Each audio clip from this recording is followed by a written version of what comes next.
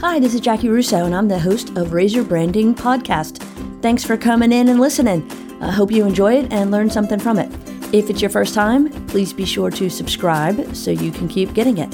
You can subscribe through iTunes or through the raiseyourbranding.org website and just put it right into your RSS feed. If you'd like to hit me up for more information, you can find me on Twitter at Jackie Russo, JaciRusso. If you don't like what is being said, change the conversation. Hi, this is Jackie Russo with Raise Your Branding Podcast.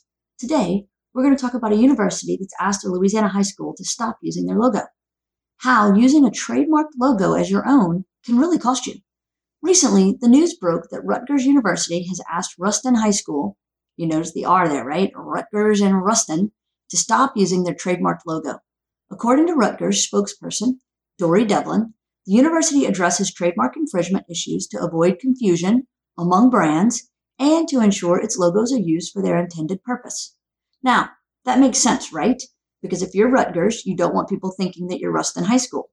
Although, I don't know that Ruston doesn't want to avoid the same thing of people thinking that they're Rutgers. I mean, the request sounds reasonable enough, right? But I guess it depends on who you ask. A quick look at pretty much any of the message boards on this topic will lead you to an irate public blasting Rutgers for their actions, as well as accusing them of being selfish as they attack a high school. I'm sorry, what? Rutgers created the logo. Rutgers went to the trouble of protecting the logo by registering the trademark, like you're supposed to do. Every business, school, organization, entity, I mean, it's kind of business 101. And yet they're getting blasted? That is crazy to me. Even recent Pro Football Hall of Fame inductee Kevin McVay contributed to the fray as he condemned Rutgers on Twitter for suing Ruston High. Rutgers responded by stating that they only issued a cease and desist letter, which the high school willingly replied. While most infractions like these are not malicious, they're still wrong, and often due to a lack of effort to not only invest in their own authentic brand, but respect the investment of others in theirs. Think about it. What does it say about an educational institution that chooses to borrow a legally protected and trademarked brand identity and use it as their own? How do they hold the moral high ground when telling students they should never plagiarize another author's work? I mean, let that sit for a second. This school is rightfully, I'm sure, teaching students not to copy the work of others, not to cheat. And yet they did that with their own logo. As a branding agency, we've been involved in the rebranding of schools that found themselves in similar situations. And each time, it was never their intent to do anything wrong.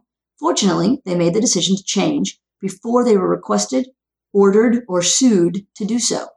Obviously, the best way to avoid this is to develop your own identity from the beginning.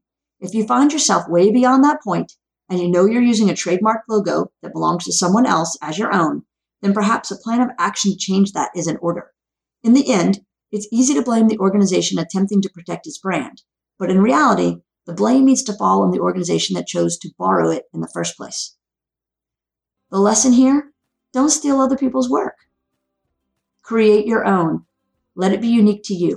I've noticed a number of these schools, and the Ruston High School parents commented on the message boards the same thing, that they liked using or borrowing Rutgers logo because then they had merch to buy. They could order stuff with the R from the Rutgers website and wear it to the Ruston games. So they knew it was Rutgers logo, but where is the pride of your own identity? Where is the knowledge that you shouldn't take from others?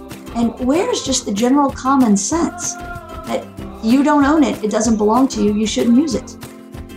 Anyway, if you want to know more about how to build your brand, then feel free to attend some of our upcoming branding workshops. You can go to brandrusso.com/brandbuilders and learn more.